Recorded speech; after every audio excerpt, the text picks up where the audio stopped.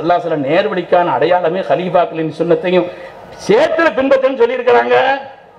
உஸ்மான் தான் பின்னால போனா சொர்க்கம் வர்றது கன்ஃபார்ம். ஒம்மினால போனா ஜெயிலுக்குள்ள கூட்டு போற, ஒம்மினால போனா ஜெயிலுக்குள்ள கூட்டு போற. புதுசா வந்த இயக்கத்துக்காரன் அப்படித்தான் சொல்றான், இந்த சமூகத்தை வடிகெடுக்கிறவன் அப்படித்தான் சொல்றான். எல்லாரும் சேர்ந்து குர்ஆனை பின்பற்றணும், ஹதீஸை பின்பற்றணும். ஒரு விஷயத்தை ஞாபகம் வச்சுக்கோங்க, நம்ம ஆளுக்கு கூட நிறைய பேர் அதை பார்த்துக்கிட்டு அப்படி சொல்கிறது உண்டு. பார்த்தீங்களா, இந்த மாதிரி எல்லாம் போய் சஜிதா செய்யறதுனால தான் இப்படியெல்லாம் அவங்க திட்டுறாங்க, ஒழிப்பு மாநாடெல்லாம் போடுறாங்க அப்படிங்கிற மாதிரி சில பேர் பேசுறது உண்டு. குர்ஆன் சொல்கிறது சஹாபிகளை பின்பற்ற வேண்டும் என்று. இந்த உலகத்தில் ஈமானுடைய முன்னோடிகள், நீங்க ஈமான் வேணுமா எல்லாரும் குர்ஆனை சொல்லிக்கிட்டு இருப்பான். ஆனால் நீங்கள் நேர்வழியில் இருக்கிறீர்கள் என்பதற்கான அடையாளம் என்ன தெரியுமா?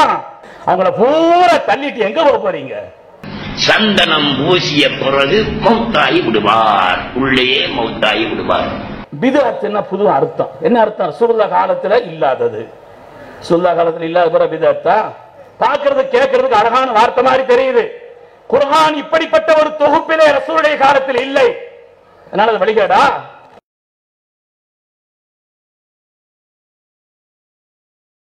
அடுத்து குர்ஆன் தான் சொல்லுச்சு, சஹாபாக்களை பின்பற்றும்படி குர்ஆன் சொல்லுது, அதனால தான் சஹாபாக்களை பின்பற்றணும்னு சொன்னாங்கல்ல.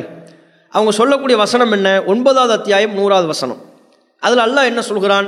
ஒ சாபிகூனல் அவ்வளூன மினல் முஹாஜிரின் ஒல் அன்சார், முஹாஜிர்களிலிருந்தும் அன்சாரிகளிலிருந்தும் முந்தி சென்ற முதலாம் அவர்கள், வல்லதீன தபஊஹும் பி இஹ்சானின், அழகிய முறையில் அவர்களை பின்தொடர்ந்தவர்கள், ரலியல்லாஹு அன்ஹும், அல்லாஹ் அவர்களை பொருந்தி கொண்டான், ஒரு அது அன்ஹு, அவர்களும் அல்லாஹவை பொருந்தி கொண்டார்கள், அவங்களுக்கு அல்லாஹ் சொர்க்கச்சோலையை வாக்குறுதி அளிக்கிறான் என்று இடம்பெறுகிறது. இந்த வசனத்தில் சஹாபாக்களை பின்பற்ற வேண்டும் என்று எங்கே சொல்லப்பட்டிருக்குது? இந்த வசனத்தில் அல்லாஹ் சொல்றது என்ன தெரியுமா? சஹாபாக்கள் 2 வகையினர் இருந்தாங்க.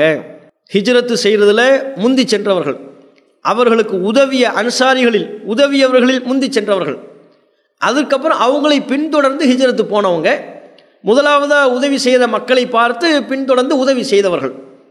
இப்படி 2 வகையினர் சஹாபாக்கள் இருக்கிறாங்க. அந்த வசனத்தை நீங்கள் நல்ல தெளிவாக நிதானமாக நிறுத்தி படித்தாலே புரியும். ஒ சாபிகூனல் அவ்வளூன மினல் முஹாஜிரின் ஒல் அன்சார், முஹாஜிர்களிலிருந்தும் அன்சாரிகளிலிருந்தும் முந்தி சென்ற முதலாம் அவர்கள். முதல்லையே ஹிஜ்ரத்துக்கு போயிட்டாங்கல்ல, துவக்க காலகட்டத்தில், இஸ்லாத்தினுடைய துவக்க காலகட்டத்தில் பெரும் நெருக்கடி நிலவிய பொழுது முதலாவதாக ஹிஜ்ரத்துக்கு போனவங்க, முதலாவதாக அவங்களுக்கு உதவியவங்க. வல்லதீன தபஊஹும் பி இஹ்சானின், அழகிய முறையில் அவர்களை பின்தொடர்ந்தவர்கள். அழகிய முறையில் அவங்க பின்தொடர்ந்தவங்கலாம் யார்? மொதல் ஹிஜ்ரத்துக்கு போனவங்களை பார்த்து அடுத்து ஹிஜ்ரத்துக்கு அவங்களாம் போயிட்டாங்களா நம்மளும் போவோம் ஹிஜ்ரத்துக்கு போகிறது. அழகிய முறையில் அன்சாரிகளை பின்தொடர்ந்தவங்களாம் யார்? இவங்கெல்லாம் உதவி செய்கிறாங்க, நம்மளும் உதவி செய்வோம், வந்தவங்களை அரவணைப்போம், அவங்களுக்கு சாப்பாடு கொடுப்போம், இருக்கிறதுக்கு இடம் கொடுப்போம், அவங்களுக்கு தேவையான வசதிகளை செஞ்சு கொடுப்போம், அல்லாஹ்வுடைய திருப்தியை நாடி செய்வோம் என்று அழகிய முறையில் அன்சாரிகள் உதவி செய்வதை பார்த்து செய்யக்கூடியவர்கள். இந்த 2 சாராரை, இந்த 2 வகையினரை பற்றி அல்லாஹ் சொல்லிவிட்டு ரலியல்லாஹு அன்ஹும், இரு சாராரையும் அல்லாஹ் பொருந்தி கொண்டான், அவர்களை அல்லாஹ் பொருந்தி கொண்டான். ஒரு அது அன்ஹு, அவர்கள் அல்லாஹவை பொருந்தி கொண்டார்கள், இவர்களுக்கு சொர்க்க சோலைகள், அல்லாஹ்வுடைய திருப்தியை நாடி இந்த பணியில் ஈடுபட்டதற்காக வேண்டி உங்களுக்கு சொர்க்க சோலைகள் அல்லாஹ் வாக்குறுதியை அளித்திருக்கிறான் இப்படின்னு இருக்கு. இதில் சஹாபாக்களை பின்பற்றணும்னு எங்கே சொல்லப்பட்டிருக்கு? அப்படி ஒரு கருத்தே இதில் இல்லையே. குர்ஆன் மிக தெளிவாக பல்வேறு இடங்களில் அல்லாஹ்வின் புறத்திலிருந்து அருளப்பட்ட வஹியை, இறை செய்தியைத்தான் பின்பற்ற வேண்டும் என்று சொல்கிறதே ஒழிய சஹாபாக்களை பின்பற்றணும், இமாம்களை பின்பற்றணும், முன்னோர்களை பின்பற்றணும்னு எங்கும் சொல்லலை. குர்ஆன் சொல்கிறது சஹாபிகளை பின்பற்ற வேண்டும் என்று. வஸ்ஸாபிகூனல் அவ்வலூன மினல் முஹாஜிரீன வல் அன்சார், 110வது ஆயத்து தௌபாவில் விரிவான அர்த்தம் சொல்லல. சஹாபிகளை முஹாஜிர்கள் அன்சாரிகள் என்று சொல்லி அல்லாஹ் தஆலா அவங்களை பின்பற்ற வேண்டும் என்று குர்ஆன் ஷரீஃபிலே சொல்கிறான். வஹிக்கு மாற்றமாக மனிதர்களின் பாதையை பின்பற்றி செல்வோமேயானால் அது நரகப்பாதைக்கு அழைத்து சென்றுவிடும் என்றுதான் குர்ஆன் நம்மை எச்சரிக்கை செய்கிறது. வஸ்ஸாபிகூனல் அவ்வலூன் வசனத்தை வைத்துக்கொண்டு குர்ஆன் தான் சஹாபாக்களை பின்பற்ற சொல்லுது அப்படின்னு ஒரு தப்பான கருத்தை சொல்கிறாங்க. அதே மாதிரி திருக்குர்ஆனில் இன்னொரு வசனம் இருக்கிறது, 52வது அத்தியாயம் 21வது வசனம். அதில் அல்லாஹ் சொல்கிறான், வல்லதீன ஆமனு வத்தபஅத்துஹும் துர்ரியத்துஹும் பி ஈமானின் அல்ஹக்னா பிஹும் துர்ரியத்தஹும், ஈமான் கொண்டவர்கள், ஈமானோடு அவர்களை பின்தொடர்ந்து அவர்களுடைய சந்ததியினர், இரு சாராரையும் மறுமை நாளில் ஒன்றா சேர்ப்போம். ஒமா அலத்துனாகும் மின் அமலிஹும் மின் ஷைஇன், அவர்களுடைய அமல்களிலிருந்து எதையும் நாம் குறைத்து விட மாட்டோம் அப்படின்னு நல்லா சொல்கிறான். இப்போ இந்த வசனத்திலையும் இத்தபஅத்துஹும், ஈமானோடு அவர்களை பின்தொடர்ந்தவர்கள் அப்படின்னு வருது. அப்போ ஈமானோடு அவர்களை பின்தொடர்ந்தவர்கள்னு வர்றதுனால இந்த சாபிகூனல் அவ்வளவுன்னு வசனத்தை வைத்துக்கொண்டு சஹாபாக்களை பின்பற்ற வேண்டும் என்று குர்ஆன் சொல்லிவிட்டது அப்படின்னு சொன்னாங்கல்ல, அதே மாதிரி இதை புரிந்து கொள்வதாக இருந்தால் என்ன சொல்லணும்? பெற்றோர்களெல்லாம் பின்பற்ற வேண்டும் என்று குர்ஆன் சொல்லிவிட்டது. இனி பிள்ளைகளை பொறுத்தவரையிலையும் பெற்றோர்கள் எது சொல்கிறாங்களோ அதுதான் மார்க்கம். பெற்றோர்கள் எதை ஹலால் சொல்கிறாங்களோ அது ஹலால், பெற்றோர்கள் எதை ஹராம் என்று சொல்கிறார்களோ அது ஹராம். பிள்ளைகளை பொறுத்தவரையும் அவங்க பெற்றோர்களைத்தான் மார்க் அடிப்படையில் பின்பற்றணும் அப்படின்னு சொல்லுவாங்களா? அப்போ பின்தொடர்தல் என்பது வேறு, பின்பற்றுதல் வேறு. ரசூல் ஸல்லல்லாஹு அலைஹி வஸல்லம் அவர்களே அல்லாஹ் பின்பற்றும்படி நமக்கு சொன்னான்னு சொன்னால் அது வஹீயின் அடிப்படையில் அல்லாஹ்வின் புறத்திலிருந்து அருளப்பட்ட இறை செய்தி. நபிகள் நாயகம் ஸல்லல்லாஹு அலைஹி வஸல்லம் அவர்களுக்கு இறை செய்தி அருளப்படுகிறது. அந்த இறை செய்தியை நமக்கு நபிகள் நாயகம் நமக்கு சொல்லித் தருகிறார்கள், அதை பின்பற்றுகிறோம், அது வேறு. வஸ்ஸாபிகூனல் அவ்வலுன் சூரத்து தௌபா 9வது அத்தியாயம் 100வது வசனம், அதை பொறுத்தவரையிலையும் சஹாபாக்களை நம்ம பின்பற்றும்படி அல்லாஹ் சொல்லலை. நமக்கு அதில் எந்த விதமான கட்டளையும் இல்லை, அதில் ஒரு தகவல் தான் இருக்கிறது. என்ன தகவல்? இப்போ எப்படி 52வது அத்தியாயம் 21வது வசனம், இதில் எப்படி ஒரு தகவல் இருக்குதோ, பெற்றோர்கள் இருக்கிறாங்க, அவங்கள பின்தொடர்ந்த பிள்ளைகள் 2 பேரையும் மறுமை நாளில் ஒருங்கிணைப்போம் அப்படின்னு நல்லா ஒரு தகவல் சொல்கிறான்ல, அதே மாதிரி தான் ஹிஜ்ரத்துலையும் ஹிஜ்ரத்து செய்து வந்த மக்களுக்கு உதவி செய்வதிலையும் முந்திவிட்ட முதலாம் அவர்கள் இருக்கிறாங்க. அவங்கள பின்தொடர்ந்து ஹிஜ்ரத்துக்கு போனவங்க, அவங்கள பார்த்து உதவி செய்தவங்க 2வது குரூப் இருக்கிறாங்க. 2 பேரையுமே அல்லாஹ் புரிந்து கொண்டான் என்கிற தகவல் தான் அந்த வசனத்தில் இருக்கிறதே ஒழிய இவங்க புரிந்து கொண்டதை போல சஹாபாக்களை பின்பற்றும்படி அல்லாஹ் குர்ஆனில் சொல்லிட்டான், அல்லாஹ் சஹாபாக்களை பின்பற்றும்படி எல்லா மக்களுக்கும் உத்தரவிட்டு விட்டான் என்று எந்த விதமான கருத்தும் அதில் இல்லை. இந்த வசனத்தையும் சேர்த்து 52வது அத்தியாயம் 21வது வசனம், இதையும் நீங்கள் சேர்த்து படித்து பார்ப்பீர்களே ஆனால் அல்லாஹ் நமக்கு அதில் தகவலைத்தான் சொல்கிறானே ஒழிய நமக்கு எந்த விதமான கட்டளையும் அதில் இல்லை என்பதை நம்ம தெளிவாக புரிந்து கொள்ள முடியும். அடுத்து என்ன சொல்கிறாங்கன்னா, சஹாபாக்களை பின்பற்றுவதற்கு உரிய ஒரு செய்தியா போகிற போக்கில் அவங்க சொல்லக்கூடிய ஒரு செய்தி, நபிகள் நாயகம் ஸல்லல்லாஹு அலைஹி வஸல்லம் அவங்க சொன்னாங்க, அலைக்கும் பி சுன்னத்தி ஒ சுன்னத்தில் ஹுலஃபாஇர் ராஷிதீனல் மஹ்தியின், என்னுடைய சுன்னத்தை பின்பற்றுங்கள், நேர்வழி பெற்ற ஹலீஃபாக்களின் சுன்னத்தை பின்பற்றுங்கள் இப்படின்னு ரசூல் ஸல்லல்லாஹு அலைஹி வஸல்லம் அவங்க சொல்லியிருக்கிறாங்க. அப்போ ஹலீஃபாக்களை பின்பற்றணும், சஹாபாக்களை பின்பற்றணும்னு ரசூல் ஸல்லல்லாஹு அலைஹி வஸல்லம் அவர்களே சொல்லியிருக்கிறார்கள் அப்படிங்கிறாங்க. அப்படியே போகிற போக்கில் ஒரு கிண்டலா, உங்களை ஃபாலோ பண்ணால் நீங்கள் ஜெயிலுக்குள்ளே கூட்டு போகிறீங்க அப்படிங்கிறாங்க. உஸ்மான் தான் பின்னால போனா சொர்க்கம் வர கன்ஃபார்ம், ஒம்மினால போனா ஜெயிலுக்குள்ள கூட்டு போற, ஒம்மினால போனா ஜெயிலுக்குள்ள கூட்டு போற. உங்களை ஃபாலோ பண்ணால் எல்லாரும் ஹைகோர்ட் ஜட்ஜ் ஆகிடலாமா? உங்களை ஃபாலோ பண்ணி வர்றவங்களாம் கலெக்டரு ஐபிஎஸ் அதிகாரிகளாக இருக்கிறாங்களா? அது ஒரு பேச்சில் போகிற போக்கில் சொல்லிட்டு போகிறாங்களாம். அப்போ இதில் அவங்க சொல்லக்கூடிய வாதம் என்னன்னு சொன்னால், சஹாபாக்களை பின்பற்றும்படி நபிகள் நாயகம் ஸல்லல்லாஹு அலைஹி வஸல்லம் அவங்க சொல்லியிருக்கிறாங்க. இல்லை பாருங்கள், ஏன் சுன்னத்தை பின்பற்றுங்கன்னு சொல்லியிருக்கிறாங்க. அதுக்கப்புறம் ஹுலஃபாஉ ராஷிதீன், நேர்வழி பெற்ற ஹலீஃபாக்களின் சுன்னத்தை பின்பற்றுங்கள் அப்படின்னு நபிகள் நாயகம் ஸல்லல்லாஹு அலைஹி வஸல்லம் அவங்க சொன்ன செய்தியை குறிப்பிட்டு இதுவும் சஹாபாக்களை பின்பற்றுவதற்கு உரிய ஒரு ஆதாரம் அப்படிங்கிறாங்க. இதில் எந்த விதமான ஆதாரமும் இல்லை. ஏன்? அது மார்க்க அடிப்படையில் சஹாபாக்களை பின்பற்றணும் என்கிற கருத்தையே சொல்லலை. அது ஆட்சியாளர்கள் குறித்து சொல்லப்படுகிற செய்தி, ஆட்சியாளர்களுக்கு கட்டுப்பட வேண்டும் என்கிற கருத்தை சொல்லக்கூடிய ஒரு செய்தி. அது அதனுடைய துவக்கமே இந்த கருத்தை தெளிவுபடுத்தி விடுகிறது. இர்பாத் பின் சாரியா ரலியல்லாஹு அன்ஹு அவங்க அறிவிக்கக்கூடிய செய்தி அஹ்மது, இப்னு மாஜா உள்ளிட்ட பல ஹதீஸ் நூல்களில் இடம்பெறுகிறது. துவக்கமே எப்படி வரும்னு சொன்னால், நபிகள் நாயகம் ஸல்லல்லாஹு அலைஹி வஸல்லம் அவங்க சொல்லுவாங்க, ஊசிக்கும் பி தக்குவல்லாஹ், அல்லாஹ்வை அஞ்ச வேண்டும் என்று நான் உங்களுக்கு வலியுறுத்துகிறேன். ஒ சம்இ ஒ தாஆ, செவியேற்க வேண்டும், கட்டுப்பட வேண்டும். ஒ இன்கான அபுதன் ஹபஷியா, அவர் அபிசீனிய அடிமையாக இருந்தாலும் சரி நீங்கள் செவியேற்கணும், அவங்க சொன்னால் கேட்கணும், கட்டுப்படணும். அவள் அபிசீனிய அடிமையாக இருந்தாலும் கேட்கணும், கட்டுப்படணும். இது எதை குறிக்கிறது? அபிசீனிய அடிமையே உள்ளுக்குள்ளே வர்றாங்க. அபிசீனிய அடிமையே உங்களுக்கு தலைவராக நியமிக்கப்பட்டாலும் ஆட்சியாளராக நியமிக்கப்பட்டாலும் ஆட்சியாளர் சொல்கிறதுக்கு கட்டுப்படுங்க. இதுதான் அதில் உள்ள விஷயம். அதன் தொடர்ச்சியில் நபிகள் நாயகம் சொல்கிறாங்க, ஃபைன்னஹு மையஇஷ் மின்கும் பஅதி ஃபஸயரா இக்திலாஃபன் கஸீரா, எனக்கு அப்புறம் உங்களில் யார் வாழ்கிறீர்களோ அவங்க அதிகமான கருத்து முரண்பாடுகளை பார்ப்பாங்க. ஃபஅலைக்கும் பி சுன்னத்தி ஒ சுன்னத்தில் ஹுலஃபாஇர் ராஷிதீனல் மஹ்தியின், அப்போது என்னுடைய வழிமுறையை நீங்கள் பின்பற்றுங்கள், நேர்வழி பெற்ற ஹுலஃபாக்களின் வழிமுறையை நீங்கள் பின்பற்றுங்கள். எனக்கு அப்புறம் நிறைய குழப்பங்கள்லாம் வரும். அப்போ ஆட்சியாளர்கள் ஆட்சி செய்யக்கூடிய வழிமுறையா, என்னுடைய வழிமுறை என்ன அதை ஃபாலோ பண்ணுங்க. நேர்வழி பெற்ற ஹலீஃபாக்கள் எப்படி ஆட்சி செய்தார்கள் அதை ஃபாலோ பண்ணுங்க. அந்த செய்தியில் தான் வருது, இய்யாக்குமோ முஹ்தஸாத்துல் உமூர், மார்க்கத்தின் பெயரால் புதிதாக உருவாக்கப்படுவதை விட்டும் உங்களை நான் எச்சரிக்கை செய்கிறேன். அப்படி புதுசாக உருவாக்கப்படுகிற அனைத்தும் பிதாத்து, பிதாத்துகள் அனைத்தும் வழிகேடு, வழிகேடுகள் யாவும் நரகத்திற்கு அழைத்து செல்லும் என்று அந்த செய்தியில் தான் நபிகள் நாயகம் ஸல்லல்லாஹு அலைஹி வஸல்லம் அவங்க சொல்கிறாங்க. அப்போ இது பிதாத்தை பற்றி எச்சரிக்கை செய்யப்பட்ட அந்த செய்தியவையே இவங்க பிதத்துக்கு ஆதாரமாக காட்டுறாங்க.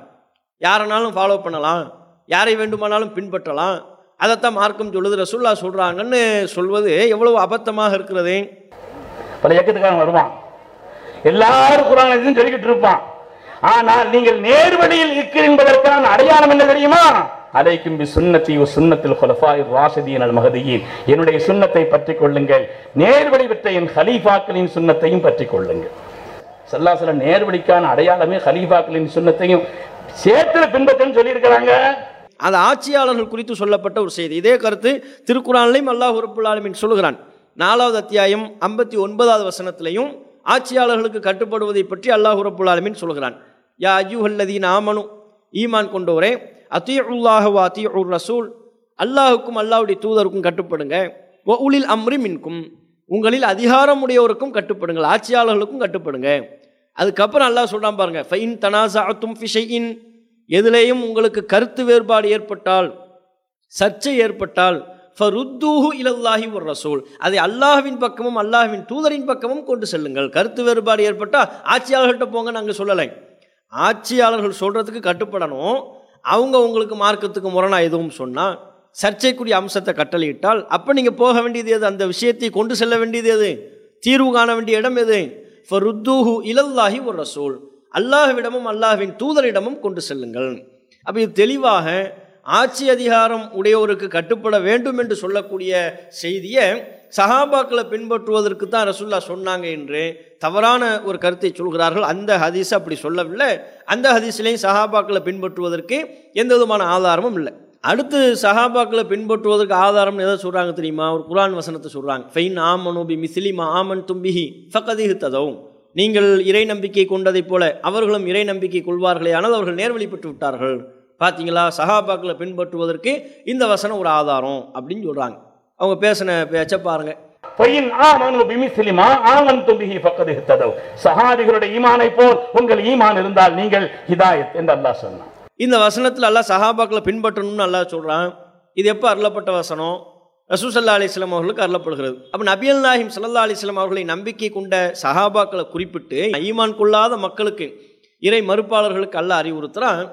பாருங்க, அவங்க ஈமான் கொண்டாங்கல்ல, அவங்க லா இலாஹ இல்லல்லாஹ் சொல்லிட்டாங்கல்ல, அவங்க அல்லாஹ்வை நம்புறாங்கல்ல, அது மாதிரி நீ அல்லாஹ்வை நம்பு, அவங்க ஈமான் கொண்டதை போல நீங்களும் ஈமான் கொண்டால் நீங்கள் நேர்வழி பெறுவீர்கள் என்று ஈமான் கொள்வதற்கு அல்லாஹ் ரப்புல் ஆலமீன் ஒரு முன்மாதிரியாக காட்டுகிறானே ஒழிய, சஹாபாக்களை பின்பற்றுங்க, அவங்க ஒவ்வொரு விஷயத்தையும் எப்படி சொன்னாங்களோ, ஒவ்வொரு மார்க்க சட்டத்தை எப்படி புரிந்து கொண்டார்களோ, அவங்க ஒவ்வொரு வழிபாட்டையும் எப்படி செய்தார்களோ அப்படித்தான் நீங்கள் செய்ய வேண்டும் என்று அல்லாஹ் சொல்லலை.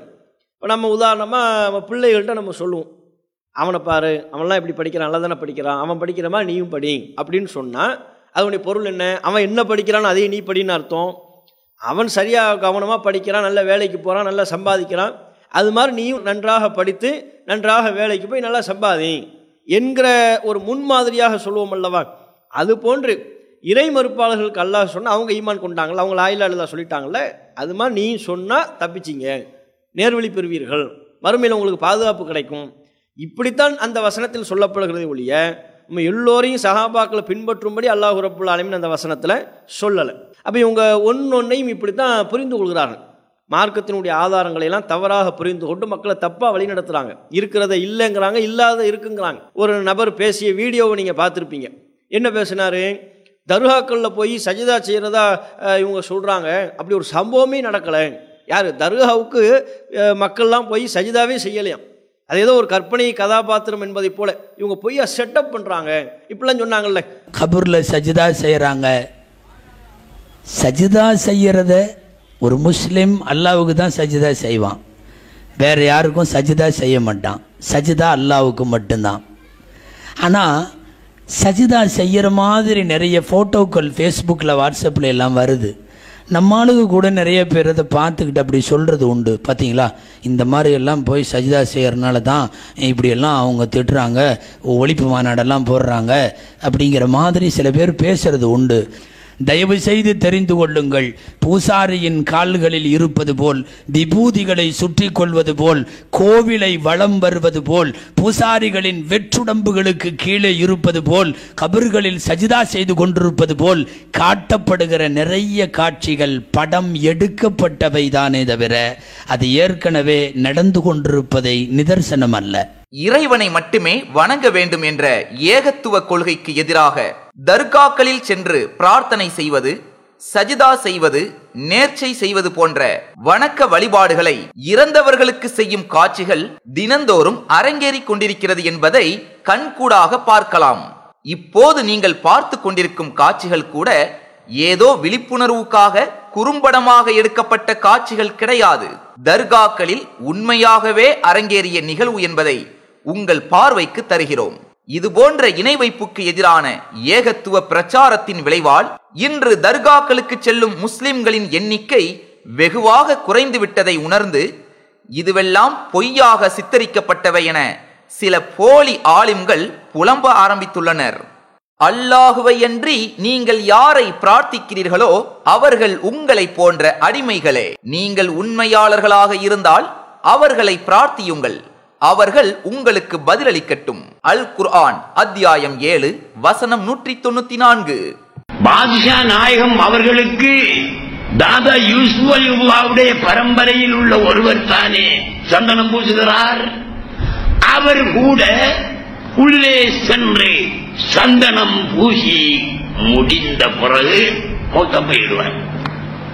சந்தனம் பூசி முடிந்த பிறகு மௌத்தம் போயிடுவார். இன்றும் நடக்கிற விஷயம். இது பொய் அல்ல. நீங்கள் விரும்பினால் ஷாவுல் ஹமீத் பாட்ஷா நாயகத்துடைய சந்தனம் பூசும் நேரம் அந்த நிகழ்வில் கலந்து கொண்டு பாருங்கள். தெரியாதவர்கள் பொய் என்பார்கள். பாருங்கள், உள்ளே சந்தனம் பூசுற அந்த தனிநபர் தாதா யூசுப் அலிவுல்லாவுடைய குடும்பத்தைச் சேர்ந்தவர். சந்தனம் பூசிய பிறகு மௌத்தாகி விடுவார், உள்ளேயே மௌத்தாகி விடுவார். ஒரு சத்தம் கேட்கும். அதோடு மற்ற சாபுகள் அவருடைய குடும்பத்தைச் சேர்ந்தவர்கள் உள்ளே போவார்கள். மௌத்தாகி இருப்பார். கபன் செய்து, வெள்ளை துணியால் கபன் செய்து அவரை தூக்கி கொண்டு வெளியே வருவார்கள். அவருடைய வீட்டுக்கு கொண்டு போவார்கள். வீட்டுக்கு கொண்டு போனவுடன் அவருக்கு வந்துவிடும்.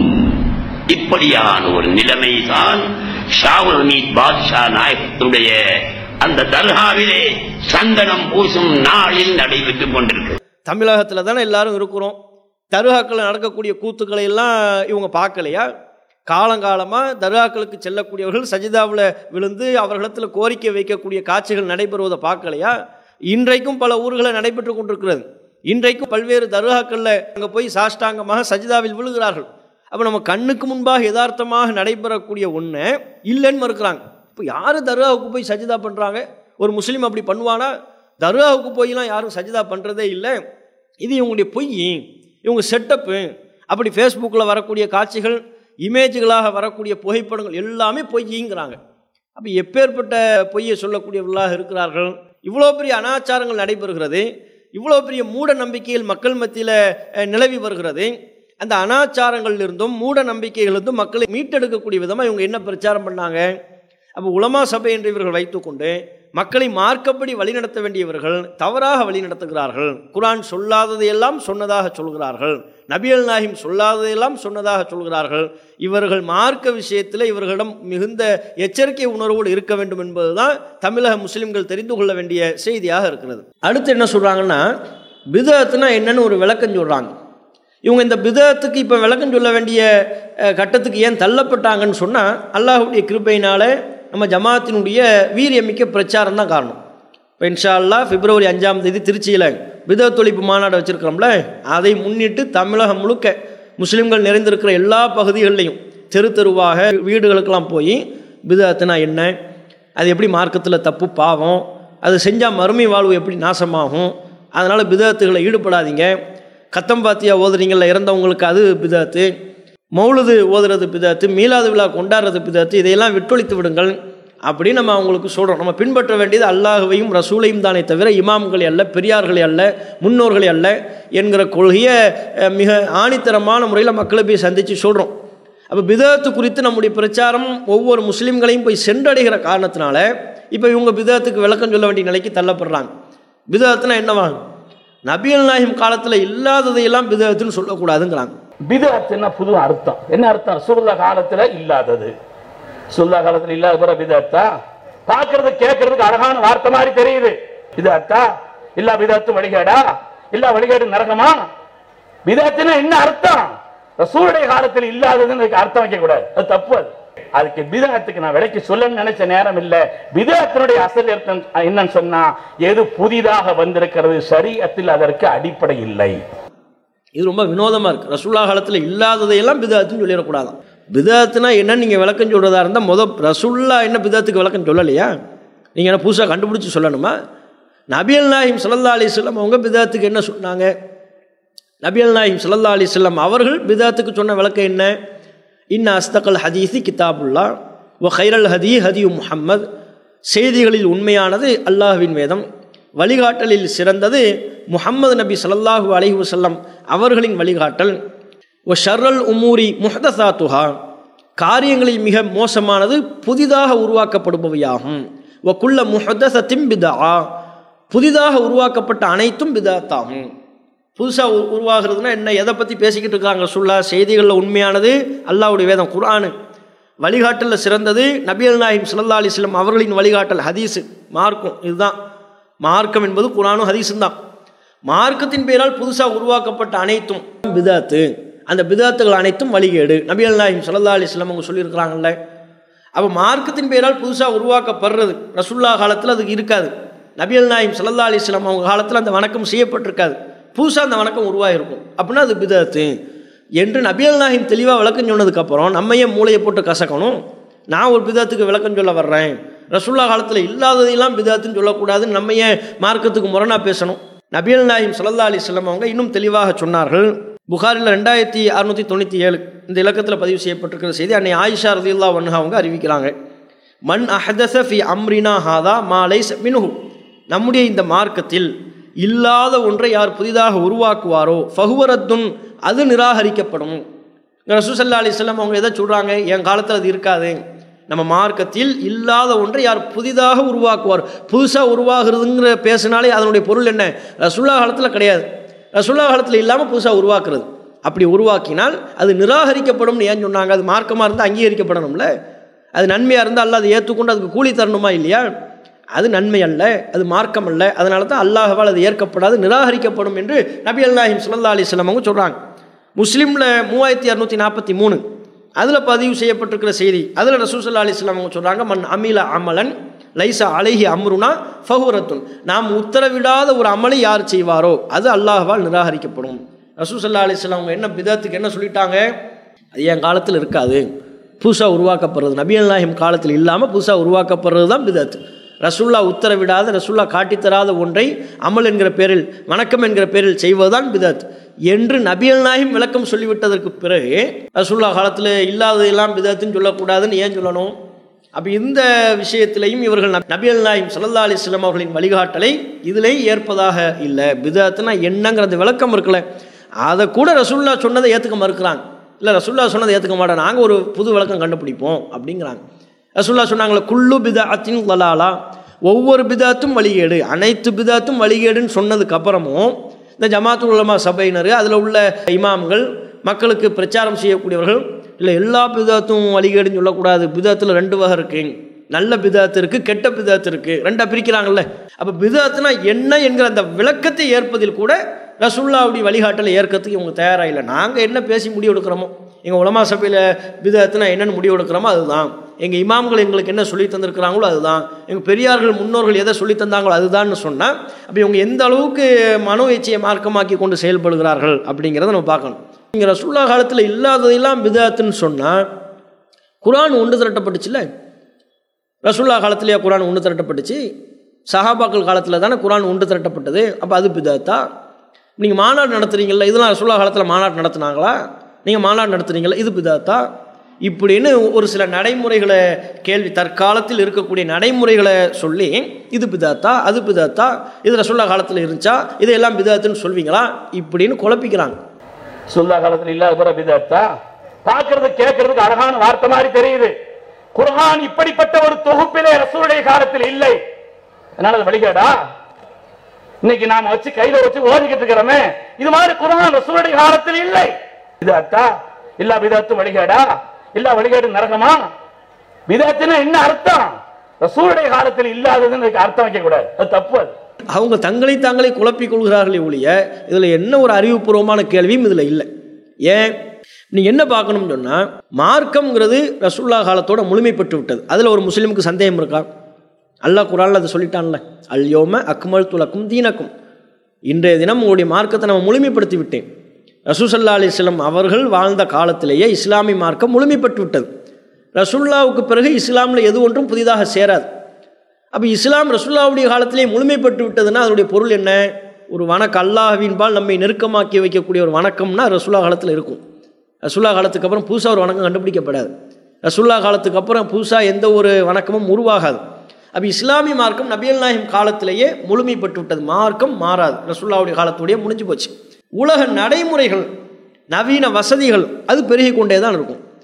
மார்க்கத்தில் நமக்கு சொல்லப்பட்டிருக்கிற ஒரு வழிபாட்டை செய்வதற்கு உலகத்தில் தற்போது காண கிடைக்கிற நவீன வழிமுறைகளை பயன்படுத்தி கொண்டால் அது எந்த விதத்திலையும் மார்க்கத்தில் இடையூறு ஏற்படுத்தக்கூடியது அல்ல. இது சில உதாரணங்களை சொல்லும் பொழுது புரியும். தர்மம் செய்யணுங்கிறது மார்க்கத்தில் உள்ளது. அது ரசூல் ஸல்லல்லாஹு அலைஹி வஸல்லம் அவங்க நமக்கு சொல்லி தந்திருக்கிறாங்க. அது மார்க்கம். எப்படி செய்யணும்னு இருக்குதுல்ல, அது உலகத்தில் உள்ள நடைமுறை வசதிகளை பயன்படுத்தி கொண்டு நம்ம தர்மம் செய்யலாம். இப்போ ரசூல் ஸல்லல்லாஹு அலைஹி வஸல்லம் அவங்க காலத்தில் என்னென்ன உணவுகள்லாம் அவங்களுக்கு கிடைச்சிச்சோ அதை தர்மம் பண்ணுவாங்க. அவங்க காலத்தில் கிடைக்காத பல உணவுப் பொருட்கள் நமக்கு கிடைச்சிருக்கும். அதையெல்லாம் தர்மம் பண்ணுறது என்ன பிதாத்தா போயிருமா? அது ரசூலுல்லாஹ் தர்மம் தான் மார்க்கத்தினுடைய கான்செப்ட். தர்மம் செய்வுங்கள்னு ரசூலுல்லாஹ் சொல்லியிருக்கிறாங்களே அது மார்க்கம். அது தர்மம் செய்வதற்கு நவீன காலத்தில் சில வழிமுறைகள் நமக்கு புதுசாக கிடைக்குதுன்னு சொன்னால் அந்த வழிமுறைகளை பயன்படுத்தி கொள்வதில் மார்க்கத்தில் எந்த தடையும் இல்லை. ரசூலுல்லாஹ் காலத்தில் உணவுப் பொருட்களை நேரடியாக கொடுத்தாங்க. திர்ஹம் தீனார் ரசூலுல்லாஹ் காலத்தில் நேரடியாக கொடுத்தாங்க. இன்றைக்குள்ள காலகட்டத்தில் நம்ம என்ன செய்கிறோம்? ஒரு அக்கௌண்ட்டுக்கு நம்ம பணம் போட்டு விட்றோம், அல்லது உங்கள் ஜிபே நம்பர் தாங்கன்னு சொல்லி போட்டு விட்றோம், உங்கள் பேடிஎம் நம்பர் தாங்கன்னு சொல்லி கேட்டு போட்டு விட்றோம். இதெல்லாம் தர்மத்தில் சேருமா சேராதா? இதெல்லாம் பிதாத்தா? பேடிஎம்மில் தர்மம் பண்ணுறது பிதாத்தான்னு கேட்கலாமா? தர்மம் பண்ணுறது மார்க்கம். ரசூலுல்லாஹ் காலத்தில் எந்த நடைமுறை இருந்துச்சோ அந்த நடைமுறையை பயன்படுத்தி அவங்க தர்மம் பண்ணாங்க, தர்மம் கொடுத்தாங்க. இன்றைக்கி நம்ம காலத்தில் என்னென்ன நடைமுறைகள் இருக்கிறதோ அந்த நடைமுறைகளை பயன்படுத்தி கொண்டு, அந்த வசதிகளை பயன்படுத்தி கொண்டு நம்ம ஒரு ஏழைக்கு சாப்பாடு கொடுக்கலாம், ஒரு ஏழைக்கு காசு கொடுக்கலாம், தர்மம் பண்ணலாம். தர்மம் தான் மார்க்கத்தினுடைய கான்செப்ட். அதை இந்த விதத்தில் தான் பண்ணணுங்கிறது மார்க்கம் நமக்கு சொல்லலை. எப்படியும் நம்ம பண்ணலாம், இப்படி சொல்கிறோமா இல்லையா? அதுமாதிரி ரசூலுல்லாஹ் காலத்தில் ஹஜ்ஜுக்கு போனாங்க. ஹஜ்ஜுங்கிறது ஒரு வணக்கம். அந்த ஹஜ்ஜை நபிகள் நாயகம் காலத்தில் எப்படி நிறைவேற்றினார்கள்? ஒட்டகத்தில் போனாங்க, குதிரையில் போனாங்க. இன்றைக்கி ஹஜ்ஜிக்கு நம்ம எப்படி போகிறோம்? விமானத்தில் போகிறோம். விமானத்தில் ஹஜ்ஜுக்கு போகிறது பிதத்துன்னு நான் சொல்ல போகிறோம். அப்படி யாராவது சொல்லுவாங்களா? ஹஜ்ஜி என்கிற அந்த வணக்க வழிபாட்டை செய்வது தான் மார்க்கம். விரும்பினா அவங்க எந்த வாகனத்தில் முடியுமோ, பக்கத்தில் ஒருத்தர் இருக்கிறாரு குதிரையில் தான் அவருக்கு குதிரை தான் முடியும்னா குதிரையில் போவார், பைக்கில் முடியும்னா பைக்கில் போவார், காரில் முடியும்னா காரில் போவார், ஒட்டகத்தில் முடியும்னா ஒட்டகத்தில் போவார். கடலுக்கு அப்பா இருக்கக்கூடியவர்கள் விமானத்தின் மூலமாகத்தான் பயணம் மேற்கொள்ள முடியும்னா விமானத்தில் போவாங்க. இதில் ஒரு முறையை நம்ம வணக்கம்னு சொல்ல கிடையாது. ஒட்டகத்தில் போகிறது தான் வணக்கம், குதிரையில் போகிறது தான் வணக்கம், காரில் போகிறது தான் வணக்கம், விமானத்தில் போகிறது தான் வணக்கம்னு நான் சொல்கிறோம். ஹஜ்ஜு வணக்கம். அதை நபிகள் நாயகம் காலத்தில் எந்தெந்த வாகனங்கள் இருந்துச்சோ அதன் மூலமாக செஞ்சாங்க. பக்கத்தில் உள்ளவங்க நடந்து போயிடுவாங்க, தூரமாக உள்ளவங்க குதிரையில் போவாங்க, ஒட்டகத்தில் போவாங்க. அதுக்கப்புறம் உள்ள காலகட்டத்தில் மாட்டுவண்டியில் போயிருப்பாங்க. அதுக்கப்புறம் உள்ள காலகட்டத்தில் டூ வீலர் போன்ற வாகனங்களில் போனாங்க. இன்றைக்கி விமானத்தில் நம்ம போகிறோம். ஒரு வணக்க வழிபாட்டை செய்து கொள்வதற்கு அல்லாஹ் நமக்கு அனுமதி வழங்கியிருக்கிற நவீன வசதிகளை பயன்படுத்துவது. இதில் எந்த ஒன்றையும் இப்படித்தான் செய்ய வேண்டும் என்று நம்ம கட்டாயப்படுத்துறது இல்லை. அப்போ இது மாதிரி நிறைய இருக்கிறது. இப்போ ரசூலுல்லாஹ்வுடைய காலத்தில் பள்ளிவாசல் கட்டினாங்க. அல்லாஹ்வை வணங்குவதற்காக வேண்டி ஒரு ஆலயம் கட்டுறது இது நன்மையான காரியம். ரசூலுல்லாஹ் காலத்தில் எப்படி பள்ளிவாசலை கட்டினாங்க? அந்த காலத்தில் என்னென்ன பொருட்கள் கிடைச்சோ அதை கொண்டு கட்டினாங்க. அந்த காலத்தில் என்ன கல் கிடைச்சிச்சோ, பேரிச்ச மட்டைகள், இலைகள், அதை கொண்டு கட்டினாங்க. இன்றைக்குள்ள காலத்தில் டைல்ஸ் வச்சு கட்டுறோம்ல. பள்ளிவாசல் கட்டுவது நன்மையான காரியம். அது அவங்க காலத்தில் என்ன பொருட்கள் இருந்ததோ அதை கொண்டு கட்டினார்கள். இன்றைக்கு நம்ம காலத்தில் எந்தெந்த வழிமுறைகள் நவீன வசதிகள் இருக்கிறதோ அதை பயன்படுத்தி கொண்டு பள்ளிவாசலை எழுப்புகிறோம். அது மாதிரி தான் நபிகள் நாயகம் ஸல்லல்லாஹு அலைஹி வஸல்லம் அவங்க காலகட்டத்தில் பிரச்சாரம் செய்யணும் என்பது ஒரு மார்க்கம். மார்க்கத்தை எடுத்து சொல்லணும், நன்மையை ஏவணும், தீமையை தடுக்கணும். இந்த பிரச்சாரம் செய்வதற்கு நபிகள் நாயகம் அவங்க காலத்தில் என்ன வசதிகள் இருந்ததோ அந்த வசதியை பயன்படுத்தி கொண்டார்கள். அல்லாஹ் ரப்புல் ஆலமீன் நபிகள் நாயகம் ஸல்லல்லாஹு அலைஹி வஸல்லம் அவங்கள மக்களை போய் எச்சரிக்கை பண்ணுங்கன்னு சொன்னோடனே சஃபா மலைக்குன்றின் மீது ஏறி நின்று ரசூலுல்லாஹ் பிரச்சாரம் பண்ணாங்க. சஃபா மலைக்குன்றின் மீது ஏறி நின்று தான் பிரச்சாரம் பண்ணணும்னு யாரும் சொல்லுவோமா? அப்படி கிடையாது. சப்தம் போய் சேரணும் என்பதற்காக ரசூல் ஸல்லல்லாஹு அலைஹி வஸல்லம் அவங்க ஒரு உயரமான பகுதியை தேர்வு செய்து அதில் நின்று பிரச்சாரம் பண்ணாங்க. இன்றைக்கு நாம் கூடுதலாக கூட்டம் இருக்குதா, சப்தம் வேணும்னு நினைக்கும் போது மைக்கில் பிரச்சாரம் பண்ணுறோம், அது கேமரா மூலமாக ரெக்கார்ட் பண்ணுறோம், தொலைக்காட்சியில் ஒளிபரப்பு பண்ணுறோம், சமூக வலைத்தளத்தில் ஒளிபரப்பு பண்ணுறோம், யூடியூப் சேனல்களில் ஒளிபரப்பு செய்கிறோம். இது நவீன வசதிகள். பிரச்சாரம் செய்ய வேண்டும் என்பது மார்க்கம். அந்த பிரச்சாரத்தை நபிகள் நாயகம் அவங்க காலத்தில் என்னென்ன வசதிகள் இருந்துச்சோ அதை கொண்டு செய்தார்கள். மன்னர்களுக்கு கடிதம் மூலமாக எழுதி கொடுத்தாங்க. கடிதம் இப்போ இன்றைக்குள்ள காலத்தில் எழுதின மாதிரி எழுதினாங்க, தோள்களில் ஏடுகளில் எழுதி அனுப்புனாங்க. இன்றைக்கி நம்ம ஒரு மின்னஞ்சல் மூலமாக தாவா பண்ணத்தானே செய்கிறோம், ஒரு மெயில் மூலமாக பிரச்சாரம் பண்ணிடுறோம், அடுத்தவர்களுக்கு தெரிவிக்க வேண்டிய மார்க்க செய்தியினை தெரிவித்து விடுகிறோம், ஒரு மாநாடு நடத்துகிறோம், பொதுக்கூட்டம் நடத்துகிறோம், மெகாஃபோன் பிரச்சாரம் பண்ணுறோம், ஒரு தனிநபரை போய் சந்தித்து தாவா பண்ணுறோம். இந்த விதத்தில் தான் பிரச்சாரம் செய்ய வேண்டும் என்று யாரும் கட்டாயப்படுத்தினால் அப்போ தான் மார்க்கம் குறிக்கிடும். அப்படி இல்லாமல் இன்றைக்குள்ள காலகட்டத்தில் ஹலாலான முறையில் அல்லாஹ் நமக்கு என்னென்ன நவீன வசதிகளெல்லாம் தந்திருக்கிறானோ அந்த வசதிகளை பயன்படுத்தி பிரச்சாரம் பண்ணலாம். மார்க்க பிரச்சாரம் செய்வது நன்மை. அது நபிகள் நாயகம் அவங்க காலத்தில் உள்ள வசதிகளை கொண்டு பிரச்சாரம் பண்ணாங்க. இன்றைக்கி நாம் நமக்கு கிடைக்கக்கூடிய வசதிகளை கொண்டு பிரச்சாரம் பண்ணுறோம். இது மாதிரி தான் குர்ஆன் ஓதுறது நன்மை. அந்த குர்ஆனை ஓதுறதுக்கு அவங்க காலத்தில் ரசூல் ஸல்லல்லாஹு அலைஹி வஸல்லம் அவங்களுடைய ஆட்சி காலத்துக்கு பிறகு அபூபக்கர் அவருடைய ஆட்சி காலத்தில், உஸ்மான் ரலியல்லாஹு அன்ஹு அவங்களுடைய ஆட்சி காலத்துலலாம் குர்ஆனை ஆங்காங்கே குர்ஆன் வசனங்கள்லாம் இருக்குது, அது மக்களுக்கு தவறி போய்விடக்கூடாது, அது ஒன்று சேர்த்து கொடுப்போம்னு ஒன்று சேர்த்து கொடுத்தாங்க. ஒன்று சேர்க்கறது வணக்கம் கிடையாது, குர்ஆனை ஓதுவது வணக்கம். ஒருத்தர் பேப்பரில் முடியும்னா பேப்பரில் ஒன்று சேர்த்து கொடுக்கலாம். இன்றைக்கு அப்ளிகேஷனில் குர்ஆன் ஒன்று சேர்க்கப்பட்டு விட்டதா இல்லையா? ஒரு அப்ளிகேஷனில் ஒரு சாஃப்ட்வேரில் வந்து விட்டது, ஹதீஸுகள் வந்து விட்டது, குர்ஆன் வந்து விட்டது.